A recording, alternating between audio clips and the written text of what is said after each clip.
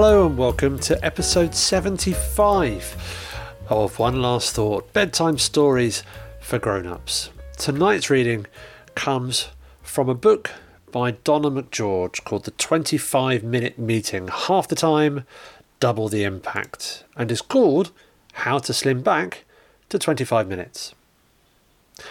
Let's start by looking at a typical meeting scenario.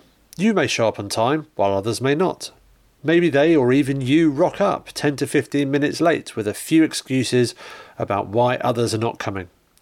Then the meeting starts with questions about the agenda that no one has seen and or some are disputing. You finally get started on the first item, and there is some active discussion that chews up 15 minutes, and you still have a further 3 items to get through. So the remaining agenda items are rushed through before 2 people stand up and say they need to leave to get to their next meeting, which they're already late for. That's 25 minutes of productive meeting at best. So let's explore what our bad meeting habits actually cost us. Waiting for latecomers? At least 5 minutes. Wondering about the agenda? 5 minutes. Waffling and going off track? 5 minutes. Watching mobile phones or PCs? 5 minutes. Wasting time on fixing tech? 5 minutes. There's 25 minutes right there that you could recover if you got rid of bad meeting habits. And I think I've been generous with time here.